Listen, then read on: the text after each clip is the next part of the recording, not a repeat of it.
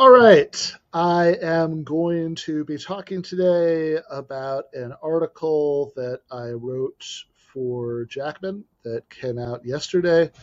Um, it is one day we'll have screen sharing on here, but it is called Ben Shapiro's Talking Nonsense about the Left Undermining Families. And it's taking the unfortunate Mr. Shapiro. Uh, just thinking about the Andrew Neil interview, Mr. Shapiro, um, and um, and using him as and some of his comments about same-sex marriage recently as a kind of jumping off point for thinking about a sort of broader set of topics about family formation and what would actually count as pro-family policies and how this kind of relates to what those of us who are on the socialist left want, which is both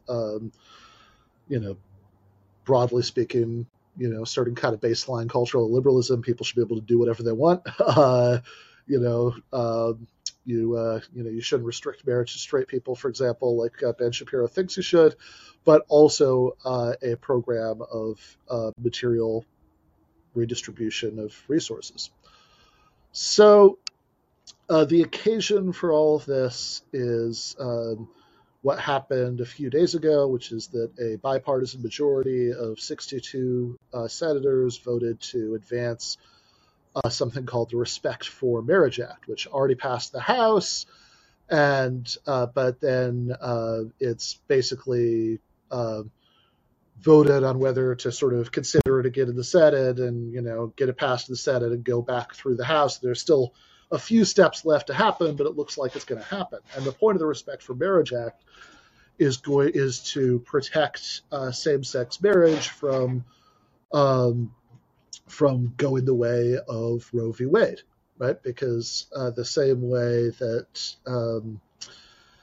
the Supreme Court recently overturned abortion rights in the Dobbs decision overturning Roe v. Wade, which took away the federal protection for abortion rights, which then allows states to pass anti-abortion laws. The same way, currently the only federal protection for same-sex marriage rights is a Supreme Court decision, the Obergefell decision in 2015, that found that state laws against same-sex marriage violate the Equal Protection Clause of the 14th Amendment, saying that you can't treat people unequally because they're members of a protected class unless you have some overwhelming state interest. That's basically what that says. And so without that, there's nothing to stop individual states from passing laws against gay marriage. In fact, without that, the Defense of Marriage Act would sort of be triggered to come back in the books, which people may remember from the 1990s.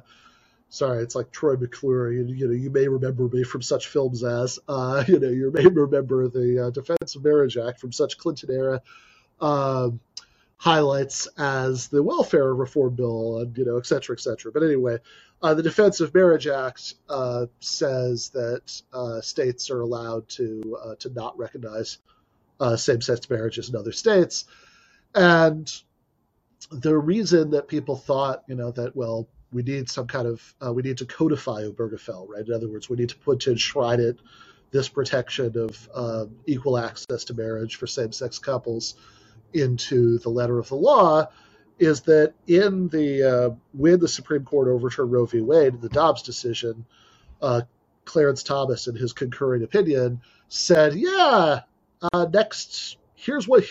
should take another look at some of these other rulings that we've done in the past. While we're on a roll with Roe, we should also take another look at Obergefell. He explicitly mentioned that as what he thinks is a bad sort of instance of equal protection reasoning that the Supreme Court has engaged in the past. And so, you have a Supreme Court justice who's part of the majority that overturned it, even though this is not the majority opinion, this is a concurrent opinion. But whatever, you have a Supreme Court justice explicitly saying Obergefell should be next on the chopping block, so it makes a lot of sense that people are starting to get nervous about this and say, well, look, I mean, you might not think Obergefell is going to get overturned, but we didn't think Roe was going to get overturned either.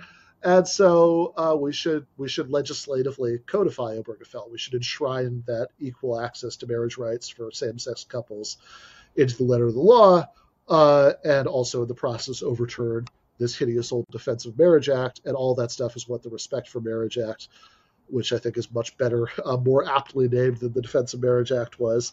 That's all what that does. It overturns the Defense of Marriage Act, and it codifies equal marriage rights. And the really remarkable thing about this, if you look at it, showing how much has changed, is that this was a 62-37 vote. I guess there must have been one senator who didn't vote, because, of course, there are 50 Democrats in the Senate right now and 50 Republicans. So this means that there are actually 12 Republicans who crossed party lines and joined all the Democrats and voted to advance the Respect for Marriage Act. In fact, Mitt Romney crossed party lines and voted for this, which is astounding, really, because Mitt Romney, I mean, he used to be Mormon bishop. I mean, he's deep into the Church of Jesus Christ of Latter-day Saints, right? The Mormons, which was adamantly opposed to same-sex marriage rights when this was a hot issue in the early 2000s. I mean, they actually poured tons of resources into things like the ballot measure to overturn same-sex marriage rights in California in 2008.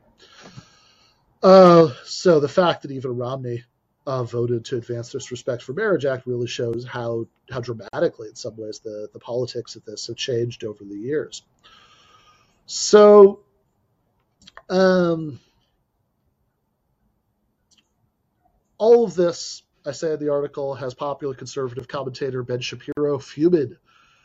He has insisted that no one who thinks marriage could be, quote, redefined, unquote, to include gay couples belongs in the Republican Party, and framed support for equality as part of a left-wing agenda to undermine the family and reduce the citizenry to, quote, atomized individuals, unquote, with no relationship to any social institution except for the government.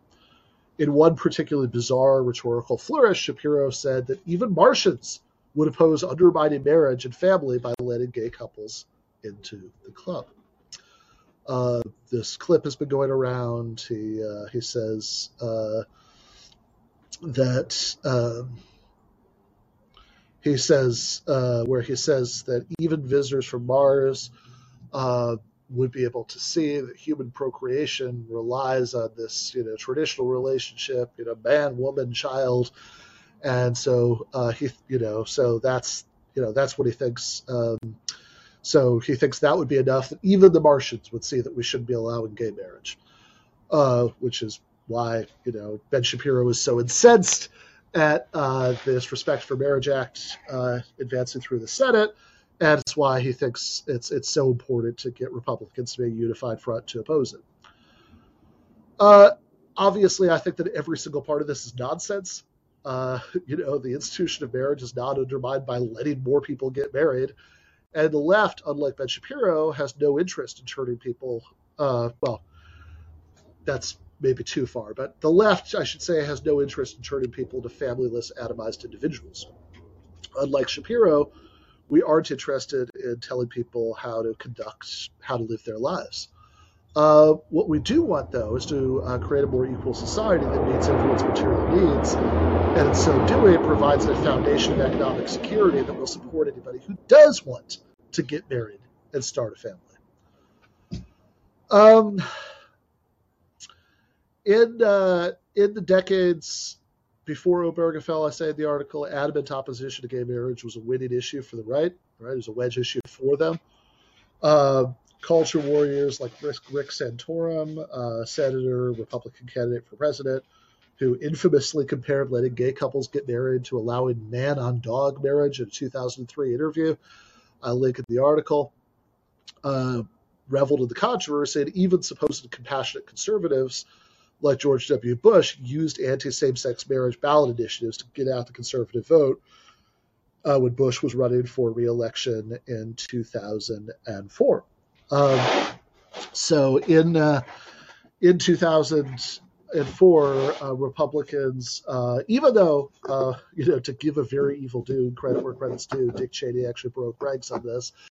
But the Bush campaign, part of how they won re-election in 2004 was by putting ballot initiatives on the ballot in a bunch of swing states to ban gay marriage. And oftentimes, these were in places where not only was gay marriage not legal, but like in some cases it was like already outlawed in like 2 or 3 places in the existing laws. And so they put ballot initiatives up to redundantly re-outlaw, double, triple outlaw gay marriage in order to get out the socially conservative vote in the 2004 election. So, in other words, it was part of the get out the vote strategy for right-wing evangelicals and conservative Catholics that, people would, outside of your evangelical service or mass, there'd be somebody with tabling for the anti-gay marriage ballot measure. And all over the place, they were passing these things in 2004. But in the 11-year, and, I should say, by the way, that while we're at it, I mean, sure, this is the right we're talking about, but like mainstream neoliberal centrists weren't much better back then. For example, Hillary Clinton and Barack Obama both officially opposed marriage equality when they were running for president in 2008. They both took the compromise position, which, for that matter, I think George Bush had to, that civil unions are fine, but not marriages, although many of these ballot initiatives actually did ban civil unions also. They'd say, like, marriage or anything like a marriage is in between a man and a woman. But public opinion shifted pretty dramatically well before the Supreme Court acted in 2015. So when I did my debate recently with Curtis Yarvin in Chicago, he got this wrong, and I think I corrected him at one point, but then I forgot to correct him the second time he said it.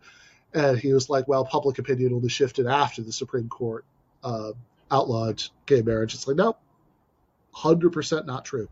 Public opinion had shifted well before the Supreme Court acted. So, if you look at this, by 2011, about 60% of the public in polls supported marriage equality. So that was 4 years before the Supreme Court decision. Now, in 2000 I guess this is a 2021 number I was linking in the article, that number is north of 70%. More than 70% of the public supports marriage equality, including 55% of Republicans. Unsurprisingly, then, I say in the article, the vote to advance the Respect for Marriage Act was bipartisan. 35 Republicans opposed it, but 12, as I said earlier, broke ranks to vote with Democrats. And even some conservatives who opposed the law, like Lindsey Graham, in order to justify voting against it, or if we're talking about senators, or in order to justify opposing it, if we're just talking about pundits, even some of these conservatives had to pretend that their issue isn't with same-sex marriage per se, but with, quote, religious liberty, unquote, for churches that oppose it.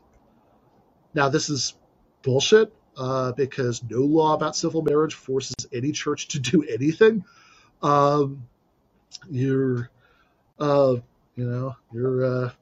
like hardcore Protestant church down the street can absolutely refuse to marry a straight couple because the bride is a Protestant, is a Catholic, or whatever. They can and do stuff like that all the time. That's totally fine, right? Laws about the legal institution of marriage don't require any priest or pastor or rabbi to bless a marriage. That is just never how any of this stuff has worked. In fact, the Respect for Marriage Act specifically includes provisions that are meant to address religious liberty concerns, which is one of the reasons that actually some churches that are opposed to same-sex marriage, like, in fact, credit where credit's due, Latter-day Saints, actually supported the law, even though the Catholic Church and the Southern Baptist Convention were still opposed to it. But Ben Shapiro will have none of this evasion, right? He's not interested in pretending that his only issue is religious liberty. In fact, I say in the article, he's angry at progressives for assuming that what he calls the argument for marriage, by which he means the argument against letting gay people get married, must have a religious basis. So here's what he said in another clip that was going around from a conversation between Shapiro and his fellow conservative Matt Walsh, best known for not understanding how conceptual analysis works in his movie What is a Woman.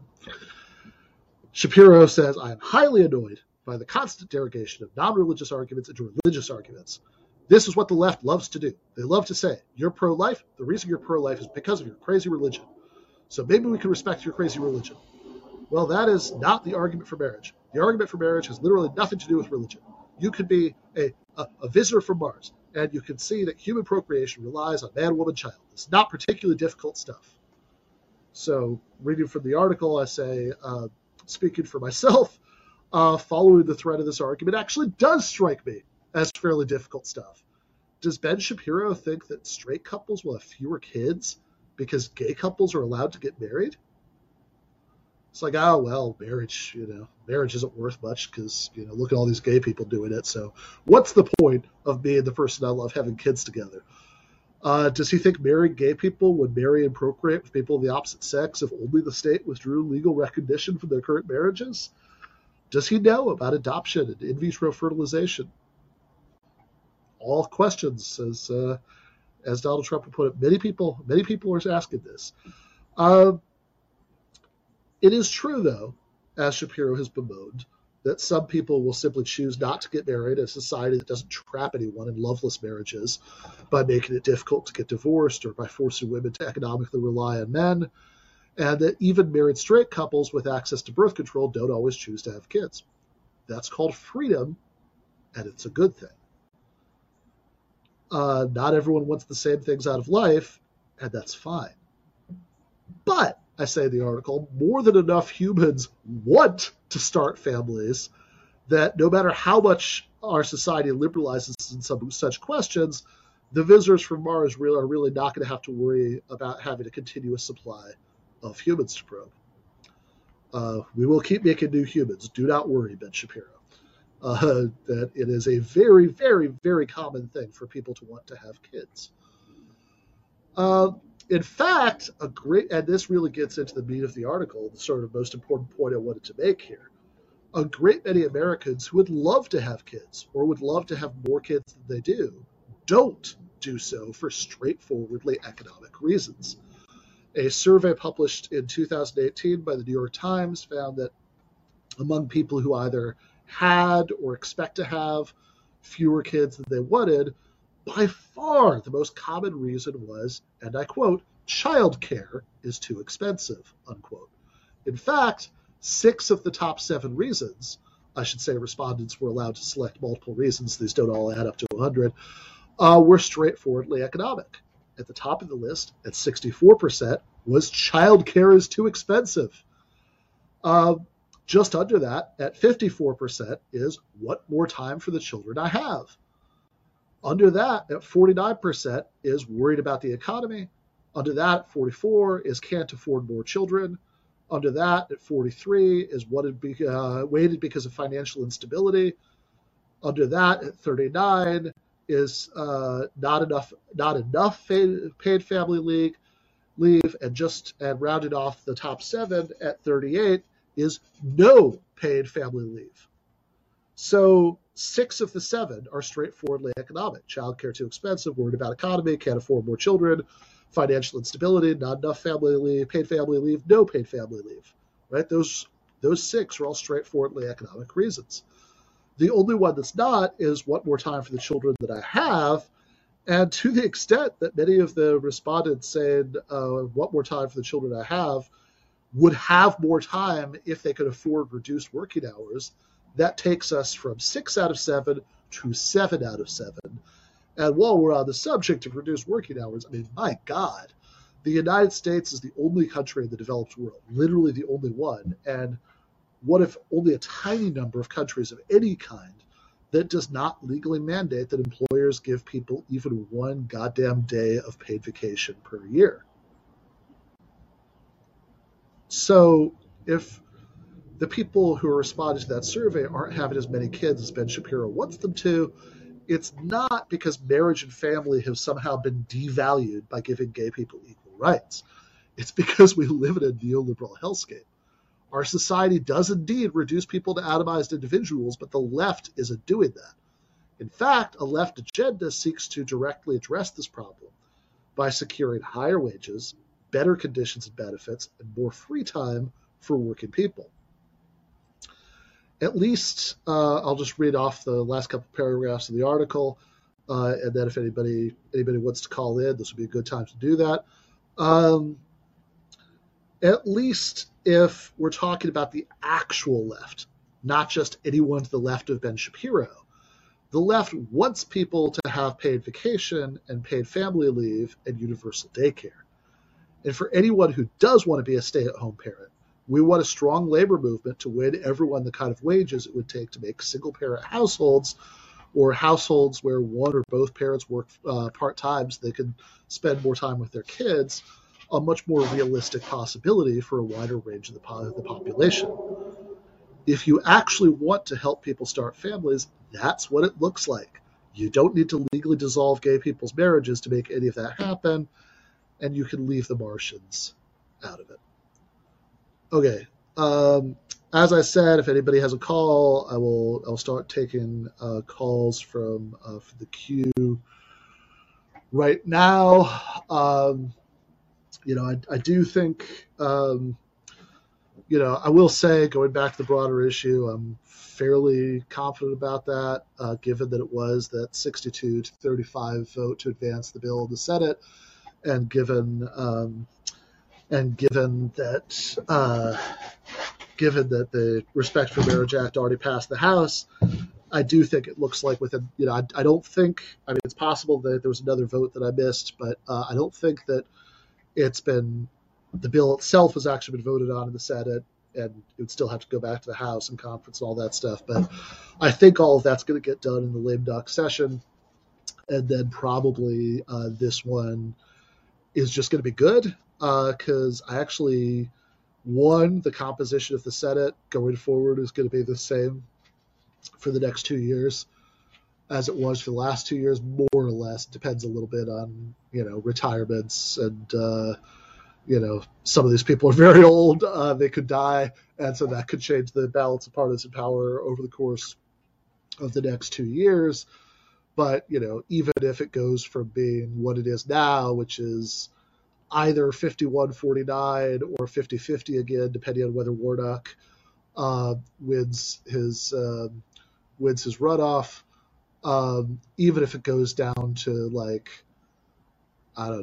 let's say Warnock loses his runoff, and then 2 Democratic senators die, and they're in states where a Republican governor appoints their replacement.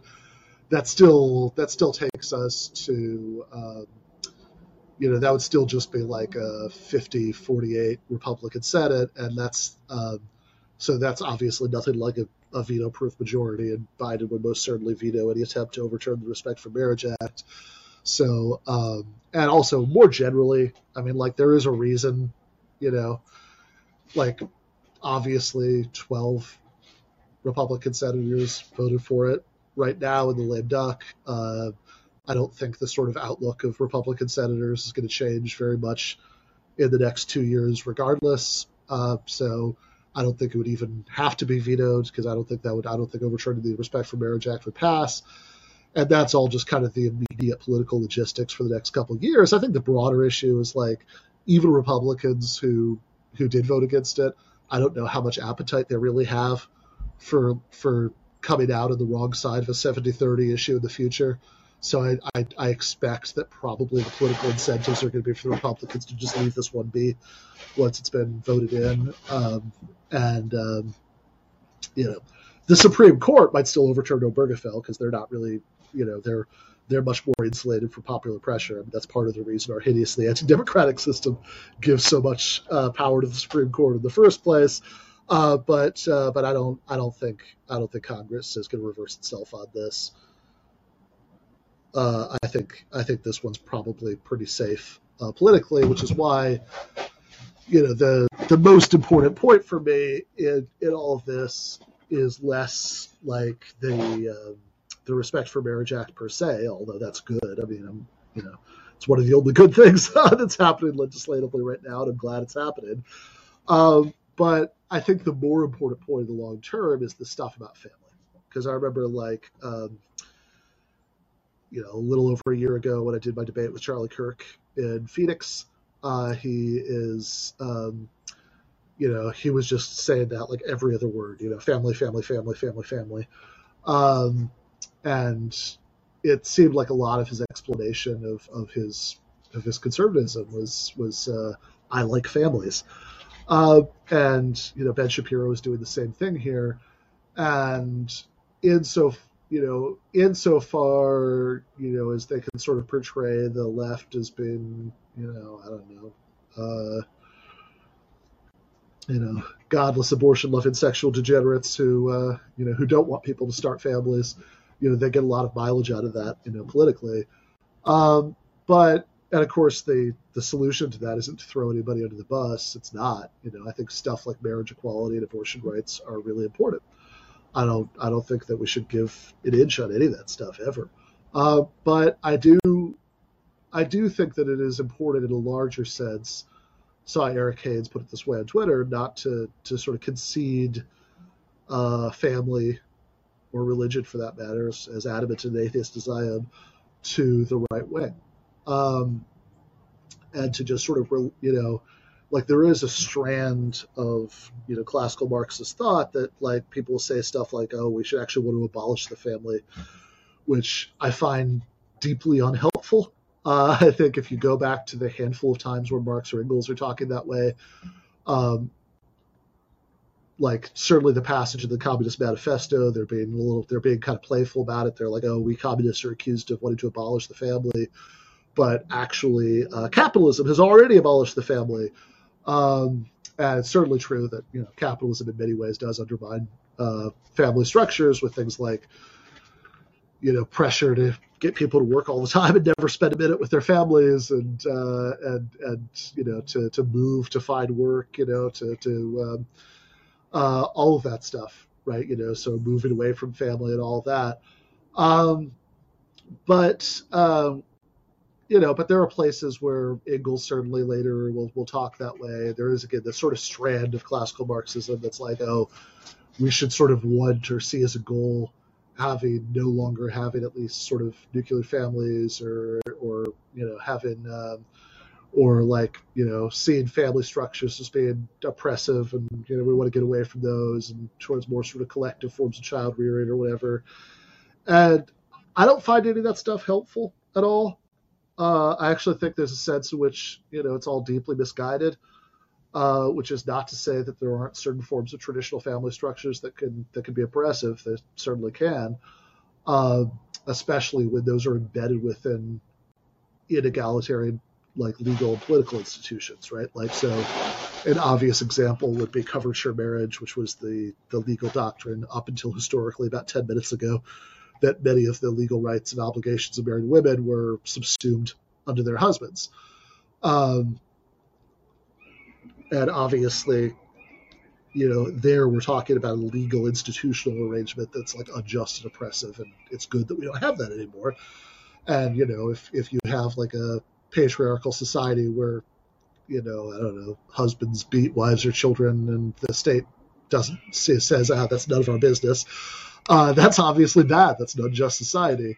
But if we're not talking about things like that, if we're just talking about, voluntary arrangements, then I actually think it's a sort of very deep mistake in terms of what politics is even about from a left perspective, to think that, we have any view one way or the other about what kinds of family arrangements people should be in. I don't think any of that has anything to do with politics, really. My view would be that politics is foundationally about about political and economic power, about distribution of material resources, about what the laws are, right? That's the subject matter of politics. I mean, this is why, as much as I love G.A. Cohen, I'm on the Rawls side of the Rawls-Cohen divide when it comes to like what is the theory of justice a theory about. And as Cohen acknowledges, most classical Marxists were also on the Rawls side of that.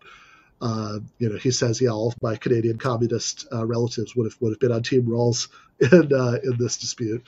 He doesn't use that as exact words, but he says words to that effect in his book, If You're an Egalitarian, How Come You're So Rich? That's like, no, I think a theory of justice is a theory about how social institutions should work. A family can be a sort of borderline instance of a social institution, but I think it is if there's either sort of economic power or legal arrangements like coverture or both that are sort of institutionalizing traditional family arrangements. And sure, that's bad, but it's not bad that lots of people want to have traditional families. That has nothing to do with what politics is about. The goal of the left project, the goal of emancipatory politics is to free people up to live their lives however the hell they want to live them, not to tell them what kind of lives they should want to live. So, in other words, like, yeah, I mean, if some people want to, if people want to have traditional nuclear families and, the wife wants to be a stay-at-home mom and they want to have 10 kids and take them all to 5 a.m. mass, 3 times a week, then, okay, you do you. That's fine. I mean, I think it's the business of just social institutions to make sure that the kids get a decent education and that, like, once they turn 18, they have other options and they can leave if they want to. But I don't, that's the personal domain, right? If some people want to have the kinds of family structures I just described, great. If other people want to live in polyamorous, lesbian, Wiccan communes, great. They do them, right? There's none of that is anybody's business. That's not what politics is about. The point of left politics is to provide meaningful freedom for everybody to live their lives as they so choose. And what makes it meaningful freedom to live their lives as they so choose is that people have the economic support that they need in order to do so. So, like the liberal philosopher John Stuart Mill has this famous phrase about experiments in living. And, my point about all that is always just like, okay, but like experiments in living are like experiments in physics. If you tell some graduate students that they're free to conduct whatever experiments they want as long as they can, scrape together the money to purchase their own Large Hadron Collider, that doesn't do them any good, right? What I want are fully funded experiments in living. In other words, I want to provide everybody with the foundation of economic security that they need in order that they can live however the hell they want, right? So under, in the neoliberal hellscape in which we live right now, sometimes it's hard to keep together good relationships because of economic pressures, people having to work all the time, people having to move for work. And conversely, sometimes people stay in bad or even abusive relationships because they can't afford to move out. That's the stuff that I think it's the job of politics to fix. So that's the sort of fundamental distinction that I would make, right? I mean, this is why, even though I published a couple articles in Compact, I disagree so adamantly with their statement of editorial vision, where they say we want a strong social democratic state to whatever it is that they say to go against the libertine left and the libertarian right. Obviously I'm a member of the libertine left insofar as as I'm a leftist and I'm not particularly interested in a super traditional lifestyle. I'm an atheist. I don't know. Having a kid might not be the worst thing, but I don't want 10 of them. And if I had them, I wouldn't be taking them to 5 a.m. mass. But like, in that, like, I don't want a strong social democratic state to enforce a particular set of social values, whether it's a traditionalist set or a libertarian set. I want a strong social democratic state, and ultimately I want to go beyond social democracy to all, full on socialism, because I want people to have the economic support they need to live their lives in whatever way they want to live. And again, I think just kind of relentlessly emphasizing the point that real pro-family policy doesn't mean forcing people to start families if they don't want to. But what it does mean is it means taking off the financial pressures that stop people who do want to start families from being able to do so, is the point that the left needs to absolutely just relentlessly emphasize. And that is what I see as the main point of the article. Okay, I don't see anybody in the caller queue, so I think we're going to wrap up there for today. I just want to say a couple things before I go. One of them is that on the main show on YouTube tomorrow night we're going to have RM Brown on. So because RM is on, we'll certainly be playing some clips of right wingers, probably overlapping with some of the stuff we talked about today. Have some fun with that. And I believe we're also going to have historian and guerrilla history co-host Adnan Hussein on, although we're still talking about that, but I believe that's going to be what's going to happen tomorrow night. Meanwhile, tonight at so a little over 4 hours at 8 Eastern, we are going to be doing another movie breakdown live stream, so completing the trilogy of Robert Eggers ones. We started with the Witch, or sorry, the Vavitch, and then we went to we did the Northman last week, so we're going to be finishing up on the Lighthouse, which is probably my favorite of the three. So we're doing that tonight. It should be a very full house. We have a few different guests for that. We're going to have the same two core people we've had for the first two, Jordan Dubin and Ryan Zickgraf, but we're also going to have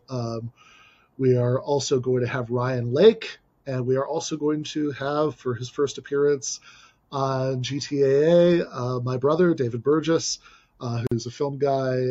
So that should be fun. So looking forward to that. Look out for that at 8, and we'll be back with another of these probably in a day or two. I have an article coming out.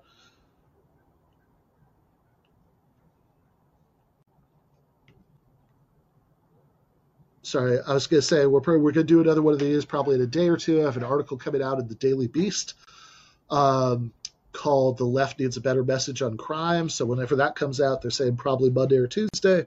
I'll do one of these to talk about that. I will see people then.